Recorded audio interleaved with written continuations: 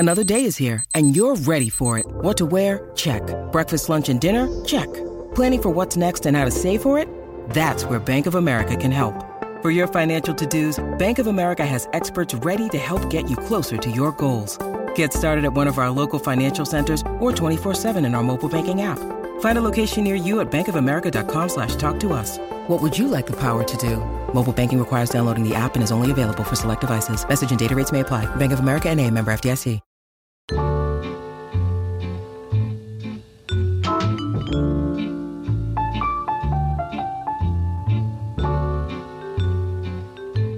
Hello and welcome back to When in Romance, where we get to talk about all things romance novels.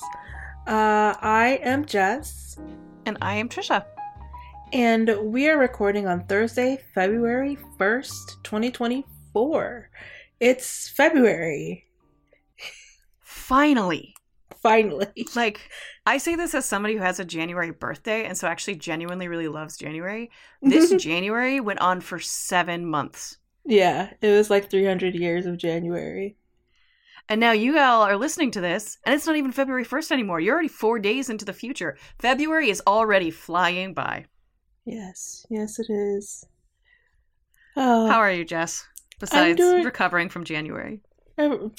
Besides recovering from January, I think I'm doing all right. How are you? I am good. I feel ready for February. February, as some folks know, can be a bit of a dicey month for romance readers. A lot of think pieces. Coming your way over the course of the next few weeks. But we'll talk a little bit more about that later on. Yeah. There's some stuff that needs to be talked about, I think. But we'll get there. We will. Before we get there, Jess, I'm intrigued by what you are reading. I can see it in our show notes, and I would love to hear more. I am reading Night Song by Beverly Jenkins. It is her first book, published in 1994, 30 years ago. And I have not read it because I am very slow at getting through Miss Bev's backlist. That is so. I didn't realize that was her first. Mm-hmm. That's exciting. I will confess I have not read that one either. I think I probably read. It's so hard to say. I feel like I've read at least half, maybe closer to 2/3 of Beverly Jenkins books, but I haven't read. I think I read Indigo and Vivid, which we did as a book club book. Vivid. But I think those are the only really, really early ones I've read. Yeah, this one, like, you can tell that she established her voice early on and just held on to it as she started writing. I've read, smatterings of things through her, like, extreme backlist, like Midnight and Nighthawk, which I always used to confuse with Night Song. Yes. Fair. And Indigo, of course. But I get to chat with her again later this year. So I'm trying to read as many of her books as I can, and I really figured that Night Song should be one that I definitely will have read by the time we have that conversation. Well, that sounds lovely. I feel like there's a good chance we will see more of her books pop up in the What Are You Reading segment over the course of the next few months. I'll try to, diversify my reading enough that I could talk about some other things, but I can't make any guarantees. I feel like if there's one author to return to every episode for 6 months, you'd be hard pressed to find one that's better than Beverly Jenkins. Absolutely. And speaking of authors that we like to return to, what are you reading? I'm so glad you asked. So we talked in the fall, I guess, probably a few months ago, about a Kickstarter that Jackie Lau was doing, wherein you could, contribute I think, very reasonable amount of money, and then get advanced and annotated copies of 2 of her new books. And so those 2 books, The Sitcom Star is the first of them. They're both the Choose Restaurant books. Just hit my e-reader, maybe yesterday. It's the Sitcom Star and The Reluctant Heartthrob, they're both set in the same universe, I believe, with characters based on the same television show. And in both cases, one of the members of the main couple is a character on the show, and the other person, in one case, is a long lost sort of old childhood friend, and in the other, it is a person who is unaware of the actor's presence as a heartthrob, is my understanding. I haven't read either yet because they did just land with me this week, but I'm very excited to get into both. I think this is the first time that I've read an annotated romance as I have been reading it for the first time. So I'm excited too to sort of see how that's like and what that experience is like. And I have never met a Jackie Lau book I didn't like. So I'm excited to dive into both of those. I believe, if I'm remembering correctly, both books, the non-annotated versions, will be available to the public within the next few weeks. So again, that's The Sitcom Star and The Reluctant Heartthrob. So unless you also invested in the Kickstarter, it looks like The Sitcom Star is out February 13th and The Reluctant Heartthrob is out March 5th. So be excited. Unless you already have them. And then let's chat. Yes.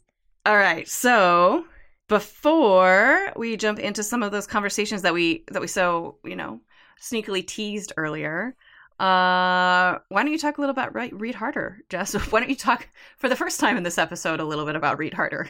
Okay. So 2024 is the 10th year of the Read Harder Challenge. And we want you to join us as we make our way through the 24 tasks that are meant to expand our reading horizons and diversify our TBRs. To get book recommendations for each task, sign up for the Read Harder newsletter. If you become a paid subscriber, you get even more recommendations, plus community features where you can connect with a community of passionate, like-minded readers in a cozy and supportive corner of the internet.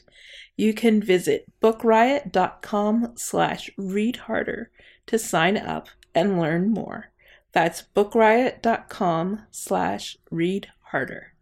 And if you stick with us for maybe another 20 minutes, you may hear us return to the topic of 2023. Oh, no, gosh. We're in February, and I've already reverted back to the old days. 2024 is Read Harder. Maybe we'll talk about 2023's too. I don't know, y'all. Let's find out. We won't. We'll be talking about 2024.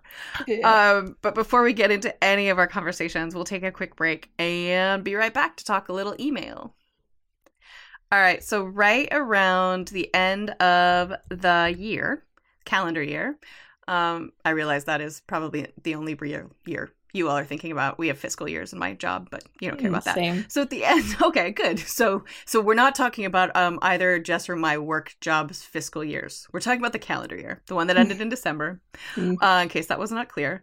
We got some really lovely emails from folks, in particular, folks who we maybe had done some recommendations for in our recommendation shows.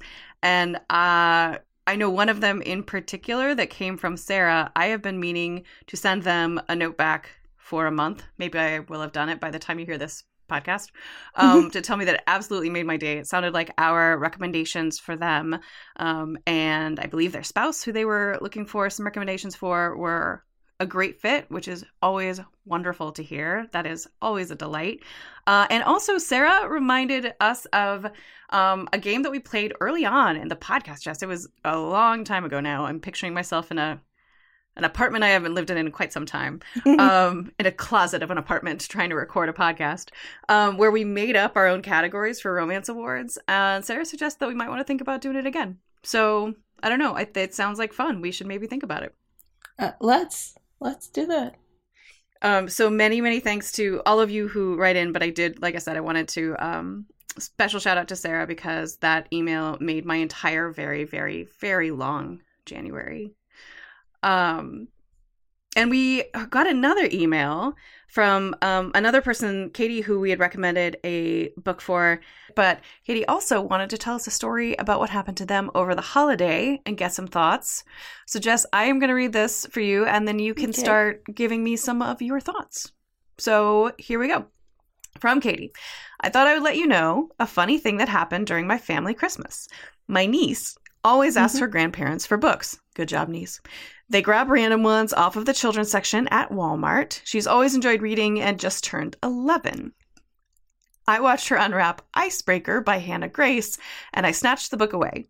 My parents said it was in the kids section. My sister read the book description and said it seemed fine. I told her it was not marketed to 11-year-olds. We all had a debate about cartoon romance covers and what is appropriate reading, what age they should be allowed to read, quote, adult romance. I never thought a romance book would lead to a 2-hour family Christmas debate, but there you go. I wonder if you all could put in some thoughts about this on the show one day. So here we are, Jess. Today is one day. What are your thoughts? I have a few, and it's about a few different things. There is definitely a difference between marketing to 11-year-olds and being able to read adult romance at 11, as someone who is in that category of people who started reading romance, what some would say too early. Sure. But marketing is definitely something that we have to talk about, because obviously someone who was shelving books made an error in placing this in the children's section. Yeah. But there has been a lot of conversation about how adult romance, and especially YA romance, because of some of the stylistic choices, are sort of merging in people's minds, as far as what they look like.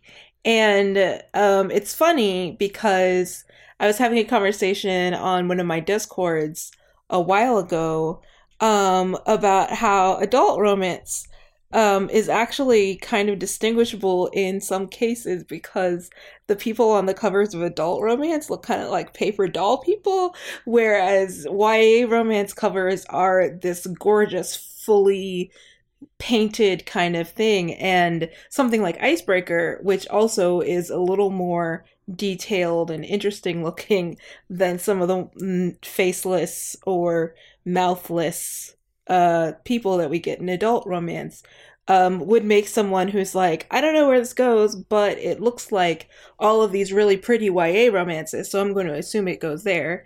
And then, of course, there's the fact that Icebreaker itself is a NA romance, a new adult romance set on a college campus. So then it gets even more confusing. Still not children's section, but if there's like young adult, if we categorize that as youth reading and adult romance as grown-up reading, we definitely have to have a conversation about how we really distinguish adult romance from young adult romance, because the covers are getting to be a little too similar. But I love illustrated covers as far as adult romances go. I think the ones that are gorgeous are gorgeous. The ones that are less so could probably be changed. I don't like the idea of changing like an older cover that had real people on it to paper doll covers, like we've been seeing some publishers do and some authors do who have gotten their rights back. But I do think that it is causing issues with people who are less familiar, and I think that's the big thing, is that like if Katie's parents, the niece's grandparents, don't know what's what, they're going to pick up the wrong thing, thinking that it looks just like all of the rest of them. And that's another, like, we talk a lot about insider knowledge in romance. But if we want other people to actually be interested the way that these illustrated covers have drawn people in, we have to figure out how to actually make sure there are specific designations that indicate that this is an adult book and not a kid's book. Yeah, I think it's interesting too that this happened at a Walmart. And I don't mean to sort of isolate Walmart specifically. I think it's the exact same thing could have happened at a Target or a Costco or any place that has a really robust book section, but that is not a bookstore. Because I think if you were thinking or talking about a bookstore, if you had someone who was doing romance buying based on, and I'm not trying to throw any shade at the person who does the book buying at this Walmart, but I think there's a good chance that they don't have a person doing separate genre by genre sort of selections and sales, which I believe, having not really spent a ton of time, working at a bookstore, I believe is a thing that a dedicated bookstore is more likely to have, someone who knows the genres a little bit better.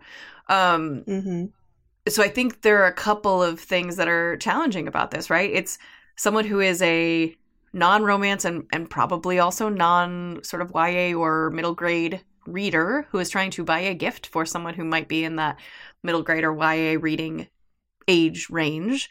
So if I'm one of those grandparents, I wouldn't necessarily know, right? Like, I don't know what I'm buying. I'm just going to the youth section, seeing what looks like it might be compelling, particularly, based on the description, and hoping for the best. So I think that's a challenge. I do think, a lot of the illustrated covers, as you talked about, are really beautiful. And also, it was easier, right? There were a particular style of romance cover that some people really loved, other people really didn't, maybe there were abs involved, maybe there weren't. But it was easier to identify both by the cover, and also I think the fact that we've moved a lot into trade paperbacks as opposed to mass market paperbacks makes it a lot harder to navigate the wilds of books out there, especially if you are not reading in the genre that you are buying in, or you have not read something in particular that you are trying to buy. So I don't, this is really tricky, because I don't think any one of us is in a place to tell Hannah Grace or any other author or any other publisher what their covers should look like.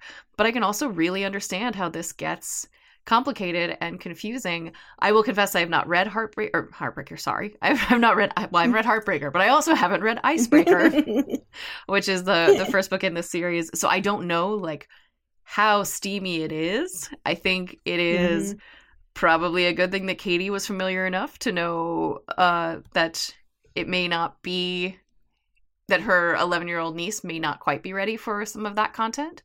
Because I think that can happen too. I think that's a complicated decision that, parents and families make with, oftentimes make with the children in a household, of who is at what maturity level to read what.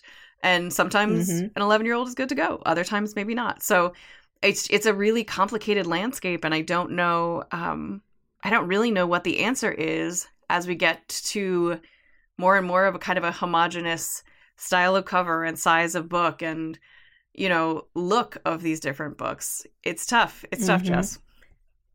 It is really tough. And I think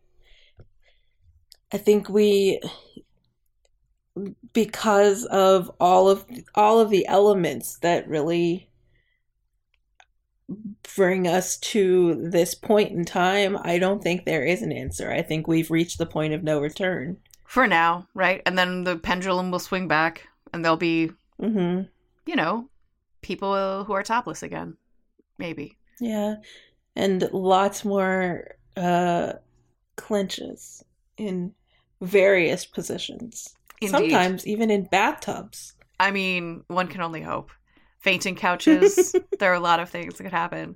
But in the meantime, I guess I would just tell Katie, this is a tough thing. And I'm glad that you all had a conversation about it, because I bet it was a really interesting discussion to hear different people's perspectives on it. And I wish I had better guidance to tell people who are looking for a particular level of sort of STEAM content, right? A certain level of sexual content or of explicit content.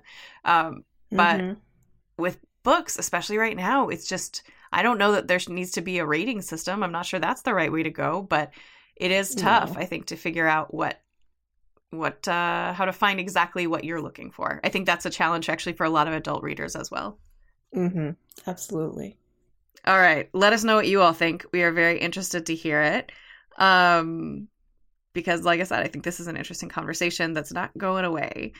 So we wanted to talk about that. We also wanted to talk about a post from the Shelf Love Podcast Substack, which if you are not subscribed to, I certainly recommend.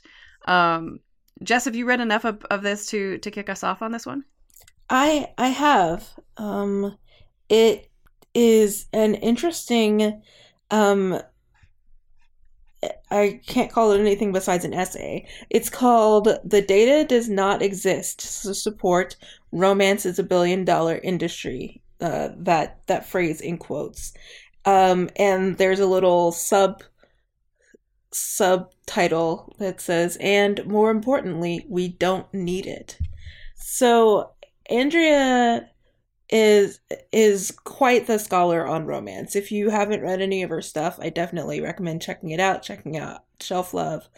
And one thing that she has done is sort of reverse engineered a lot of the phrases that we use when we're talking about romance, especially now that we're getting into that think piece period that we get into every year. One of the big ones is that romance is a billion-dollar industry, that it supports the rest of publishing. And she challenges both of those assertions based on the fact that both of them come from really old data. So the data sort of exists, but does it really exist now is what she wants to look at. And how did it come to be? Where did these phrases, these assertions come from? And how do we move on from them? Less of the moving on, but really exploring the back end of it and what we can say instead, or if we need to say anything at all. And I thought it was a really interesting look at some of this information coming from the early 90s, as early as 1992.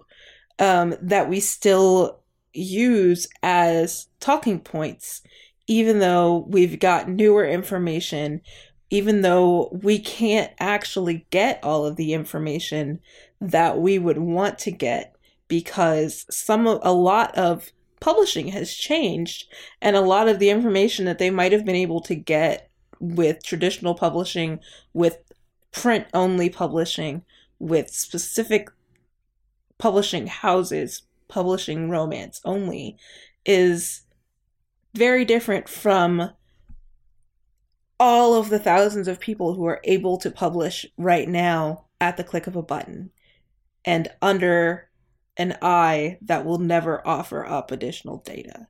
So I think her conclusion is we can probably say that romance is actually more than a billion-dollar industry based on what we have, but we don't need to say it because all of the other categories are also billion-dollar industries. Yeah. If you sell Bibles, if you sell children's literature, like we don't need to say that romance is this big thing in publishing. It's the biggest thing in publishing. We can just say that romance is a big thing as part of publishing's big thing. Yeah. I think all of that makes sense. And as you said, I would very much, we'll link to the this particular post in our show notes. And I do encourage you, if you are a Substack user at all, I would encourage you to sign up for this one. It is really good. Andrea does have a background, certainly in romance data, as she mentions in her posts. I think the interesting thing, there's a really good breakdown of all of the things about this that are problematic. That the self-published romance isn't in any of these reports. That it's such a big, massive, complicated system that it's really hard to count it. And I think the core point that she's making, that also it doesn't matter. We don't need romance to be 1 billion, 10 billion. We don't need it to be the biggest industry. We don't need it to be the industry that's keeping the lights on, as they say. And I've seen that. I mean, I've seen that in documentaries about romance, right? It doesn't matter. All of those things don't have to be true for it to be a valid genre for people to engage with. And I think that was, I think it's an interesting argument that I don't know that I've ever heard articulated quite that way before. It's one of those things that's funny, right? As soon as someone says it, you're like, oh yeah, of course. But until someone says it, you're like, boy, romance is keeping the lights on for everybody else, y'all. Like this is, and I think it's tempting to focus on the impact and influence and growth of romance because it feels to me, and you know, again, this is all anecdotal, but it has felt like romance sections in bookstores have gotten more prominent, have gotten bigger, have started to exist, frankly, in some bookstores that they never did before. We started to see, just in the life of this podcast, we saw the first all romance dedicated bookstore opened in the Ripped Bodice. And now, I mean, there are more than I can keep track of. I'm not saying there are hundreds, but gosh, we're probably getting close to at least 10 or 12 at this point, including a second location of the Ripped Bodice. You know, so it does, it feels like romance is bigger than it has been. It is more prominent than it has been. It is more quote unquote valid to a lot of people than it has been. And I think self-publishing is a big part of that. I think e-readers are a big part of that. But again, at the end of the day, it kind of doesn't matter, you know? Absolutely. I don't know about you, Jess. I just watched 2 seasons of Reacher on Amazon. And so I've been thinking actually a lot about different genres, and Reacher being, it's been a minute since I read a Reacher book, but based on what I remember and what I know of the show, sort of like a crime, mystery, suspense sort of genre as opposed to a romance genre. And it is equally fantasy, you know, like people complain about, oh, romance is fantasy, you know, people can't understand that this isn't how love and relationships work and blah, blah, blah. Guess what? Reacher goes around just beating the crap out of people, sometimes murdering them, walks away consequence free because they're bad guys and they deserve it. And that's fine. And I'll tell you what, if anyone wants to try to tell me that that is not more of a fantasy than 2 people falling in love, treating each other well, and deciding to make a go of it, I'd be delighted to have that conversation.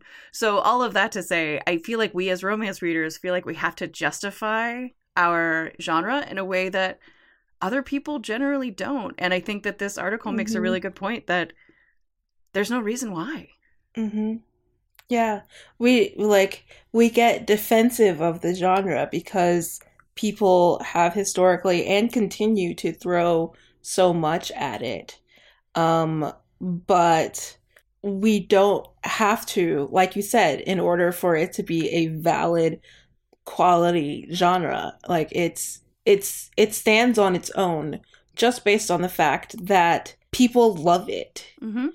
And there are so many people who have found their way to it as a thing of joy. Yes. And that should be the talking points that we start to make, as opposed to publishing keeps the light on. Publishing makes all the, or romance keeps the lights on. Romance makes all the money so that you can publish your one book every 15 years. Like all of those arguments that people are constantly bringing forth. This article is really like, okay, numbers are great, but do we need them? And I do think, you know, neither you nor I have ever tried to make the case that romance is perfect and should always be defended in all circumstances. I think there are a lot of issues with romance. I think some of them have started to get better, but we're certainly not there when it comes to inclusion of all different kinds, you know.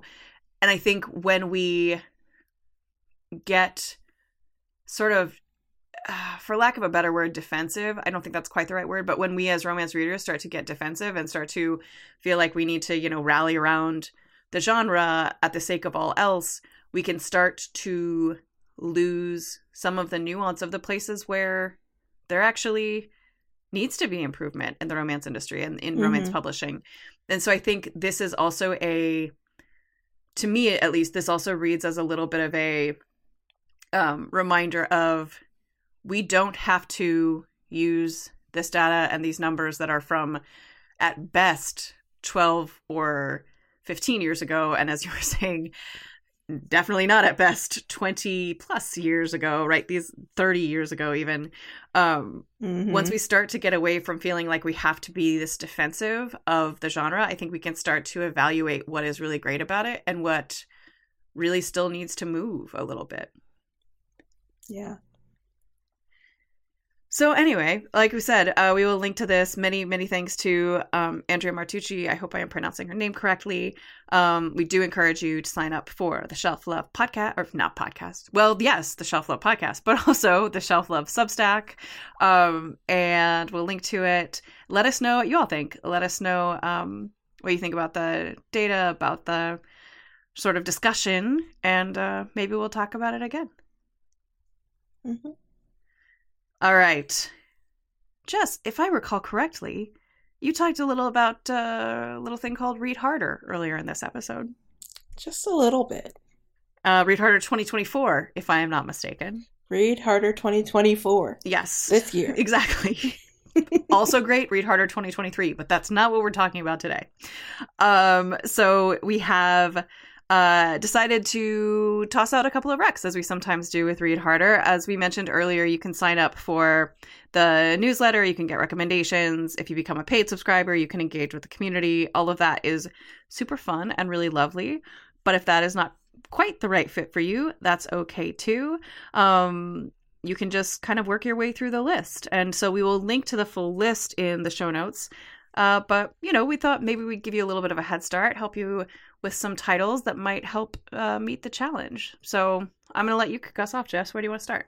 All right. So the first book that I want to talk about needs no additional promotion. I think the author of this book and the long leg that this book has gotten before its release date, which is, I think, if you're listening to this on Monday, tomorrow, I think. But I can't help but talk about it because it's just such an interesting, fascinating book. And that is A Love Song for Ricky Wilde by Tia Williams. This is her, not her second book. A lot of people think it's her second book. But she's written a few books now. And this will be great for a few categories, actually. But the one that I am going to use it for is read the book and then go to an event about that book, because Tia is doing a full book tour. If you are in the Southern Arizona area or want to travel, she will be here at the Tucson Festival of Books. Yay. But she's also going to be at physical places throughout the month of February and March, and also will be doing virtual events. So keep an eye out for those and check out the book. Now you're like, okay, so what's the book about? The book takes an interesting look at leap years being the time when, or the February of a leap year especially, being the time when the sort of the world's come together, or the world gets weird, as you might say. And so you've got Ricky Wilde, who is a sort of debutante, but she's the black sheep of the family, and all of her family run parts of the family business. They work in funeral homes, but she doesn't want to work in funeral homes. She wants to own a flower shop. So she picks up and leaves Atlanta, moves to Harlem, into this historic brownstone that she is basically offered up by an angel grandma, and opens her flower shop that she's been saving up for. And she starts running into this guy, and it happens once they sort of have this startled connection, and then they don't see each other for a while, and then they keep running into each other. Meanwhile, every so often we're getting chapters set in 1924, because the book is set in 2024. In 1924, about this jazz musician named Breeze. So we know that something is in the mix, but I'm not going to tell you what it is, because that's the joy of reading the book. But it is a romance. It has an HEA. I will end with that. But read the book, go to an event by the author about the book, is the read harder task for A Love Song for Ricky Wilde. And maybe that event is the Tucson Festival of Books, right? Maybe. Maybe it is. Also in 2024, not 2023. Mm-hmm. That is a great one. One of my favorite categories this year in the Read Harder Challenge is an underrated 2023 book, which I think is great because you can, don't be a jerk about it. Obviously, like, pick a book that's legitimately underrated. Like, if something was on multiple best of lists, I love role playing. I don't think we can call it underrated at this point. But I happened across a book called Luke and Billy Finally Get a Clue. It's by Cat Sebastian. It was in my e-reader, so I must have pre-ordered it or something and then forgot. But when I was looking around for something else, I came upon it, and I have said many times on this podcast, I love a well-written romance novella because it just makes me feel like that kind of contained story, when it's well done, is just a very satisfying way to spend an hour or two. And I feel like that's what Luke and Billy Finally Get a Clue was. And I did not hear much, if anything, really, about this book. I think it's interesting because it is a historical romance, as Cat Sebastian tends to write. But it's set in the 1950s, the late 50s. Luke and Billy are two baseball players. They play for, I think, Philadelphia, but I am not a baseball person, so I don't know if I'm wrong about that. I apologize. But they're on the same team. They were rookies the same year. They've been roommates, and they're very different. Like, Luke is sort of, everyone thinks of as him, it's like the boy next door, very friendly, although he grew up in the foster care system. Billy is much more like growly, sort of, and not considered as nice of a guy, not as clean cut, you might say. So the book opens with Billy finding Luke, who, after getting hit in the head with a baseball, it seems like this might have been before there were helmets in baseball, was in the hospital for a week and then has disappeared for 2 weeks. No one knows where he has been. He shows up at Billy's house. And so the story takes place over the course of the next few days, where Billy, he's at his mother's house. He's at kind of his family home in North Carolina. And they're trying to kind of figure out what's going on with Luke. They are sort of exploring this chemistry that is between the two of them. They're just sort of getting a clue, as the title says. And it's lovely and sweet and a little bit steamy. And I just thought it was like one of those really well done short books that you find very satisfying. And I feel like it was underrated in 2023. So if you are trying to fill that slot, feel free to pick up Luke and Billy Finally Get a Clue by Cat Sebastian. I think that was a surprise drop. I think she just decided to release it, and maybe she wrote it while she was working on You Should Be So Lucky or something. But yeah, I feel like it was like, hey, guess what? New Cat Sebastian. It's happening. There it was. There it was. Well, I'm very glad she did. So hooray. Yes. What else you got, Jess? So one of our categories that you might not need recommendations for, but we're going to do it anyway, is read a romance with a neurodivergent character. And I took this as an opportunity to finally sit down and read The 1 Month Boyfriend by Roxy Noir. Both of the characters in this book are neurodivergent. One has severe anxiety and one has PTSD. And they have to sort of work together. They both have reasons to need a fake partner, and they sort of accidentally fall into pretending to be each other's partner at a charity event. The guy is looking for someone to go to a business dinner with him because he keeps telling this very persistent lady at work that he has a girlfriend. And then she has to work in the same office as her ex. And when she sees her ex and she's standing next to Shane, which is the guy, she just decides to take advantage of it and be like, "Hey, have you met my lover?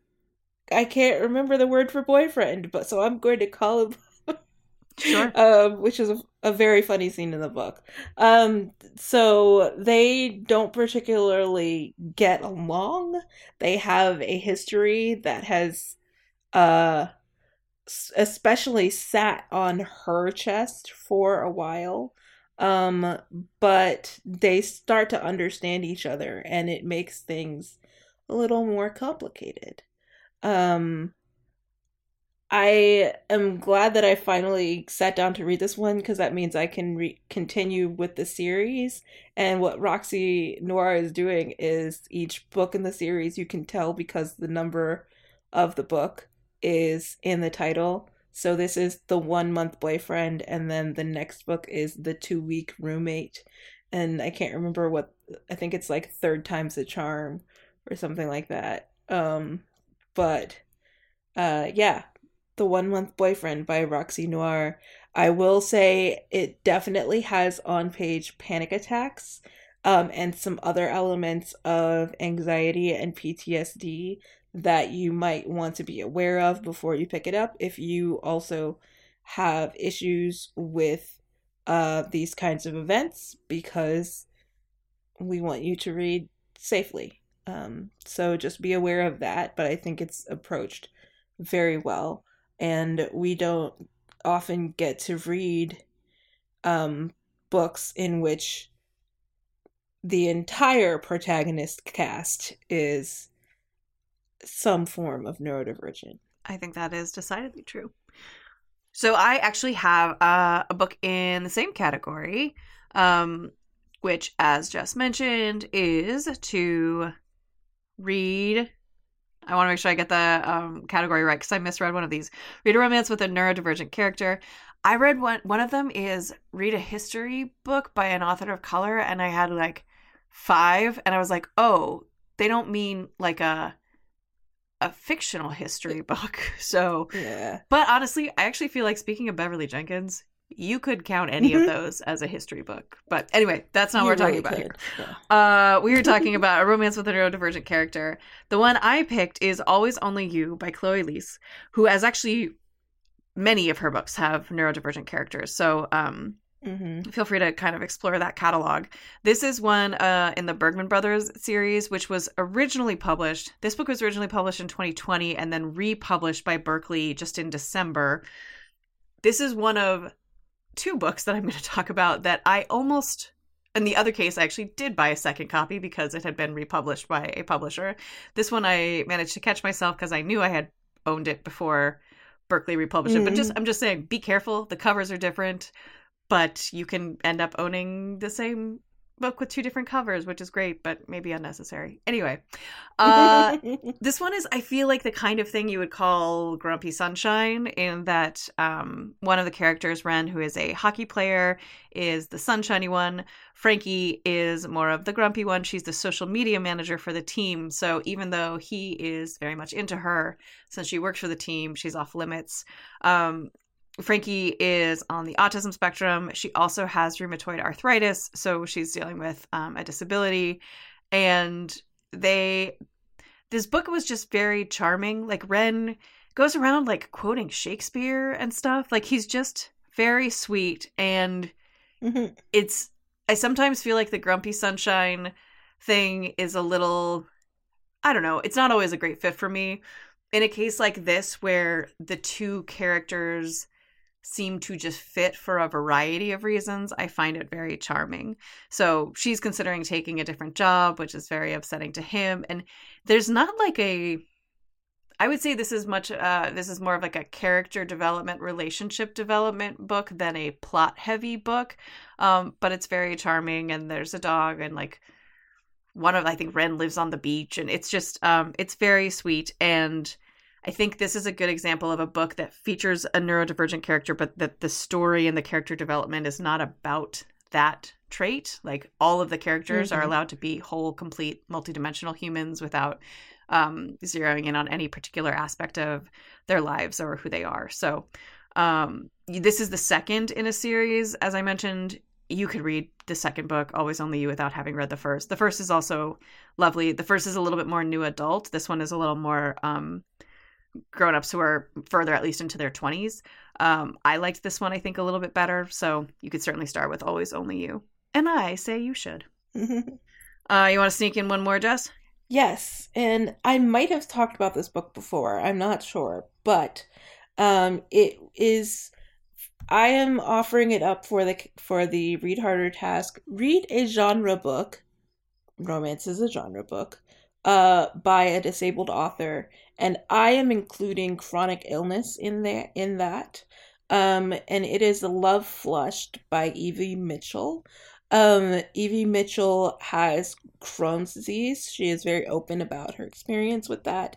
And this, also the second book in a series, which you can definitely read on its own, is more of a lived experience book. The main character, Annie, has Crohn's or IBS. I can't remember, or maybe IBD.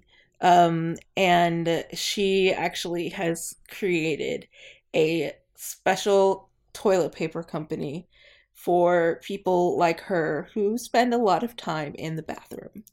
But she needs a new distributor, and she hates the fact that she has to do this, but she goes back to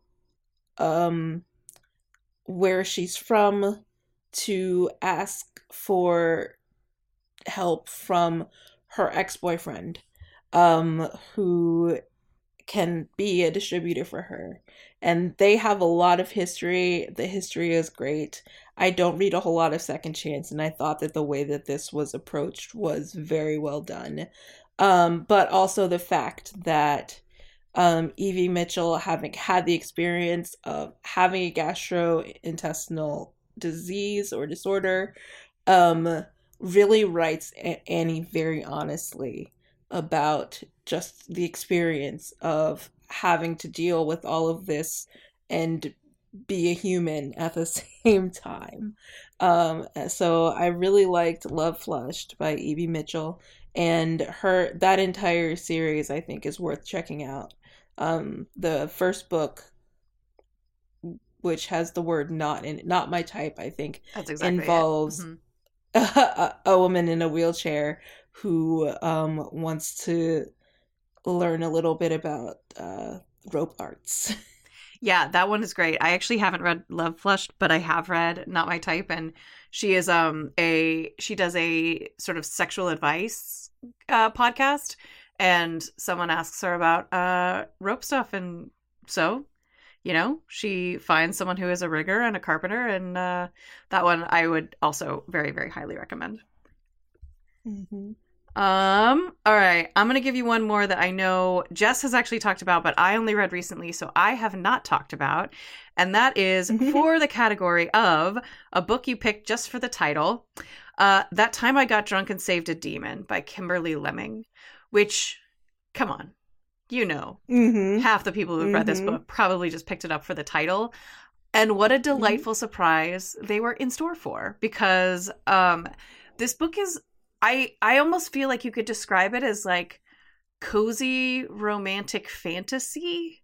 It certainly is steamy. There's definitely some explicit sex in there, and all of that is true, but it does feel even though the stakes are fairly high, what happens is that Cinnamon, who is one of the main characters, accidentally, as you can tell from the title, saves a demon while drunk one night.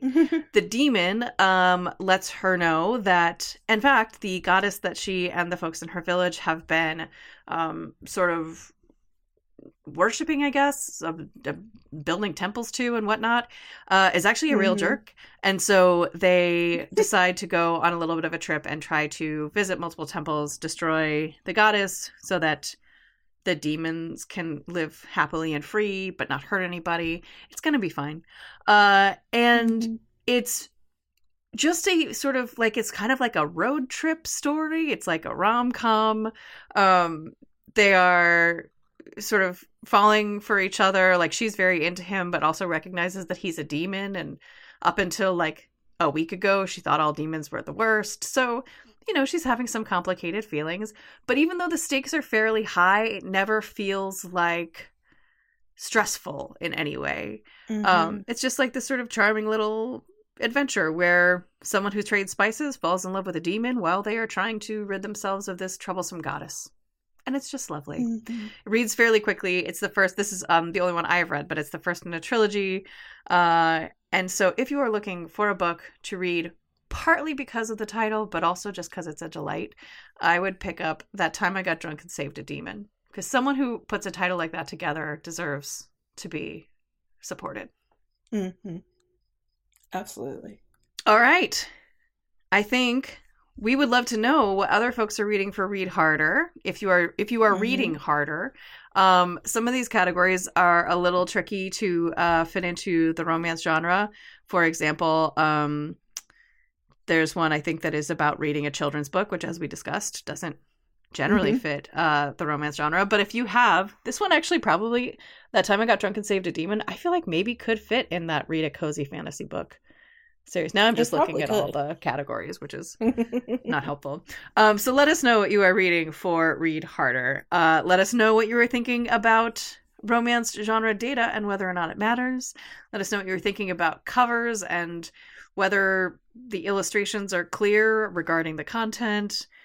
What else do we want to hear about, Jess? Just what you're reading in general, I think. We love to hear what folks are reading, and sometimes it's stuff that we need to discover. Indeed. I don't think I've read any of the books that Jess mentioned today. So, hooray. More books for the TBR. Hooray. Yes. Many, many thanks. You will likely not hear it, but this was a challenging episode to audio edit. So many, many thanks to our wonderful audio editor, Caitlin Brame. As we said, please let us know what you're thinking, what you're reading.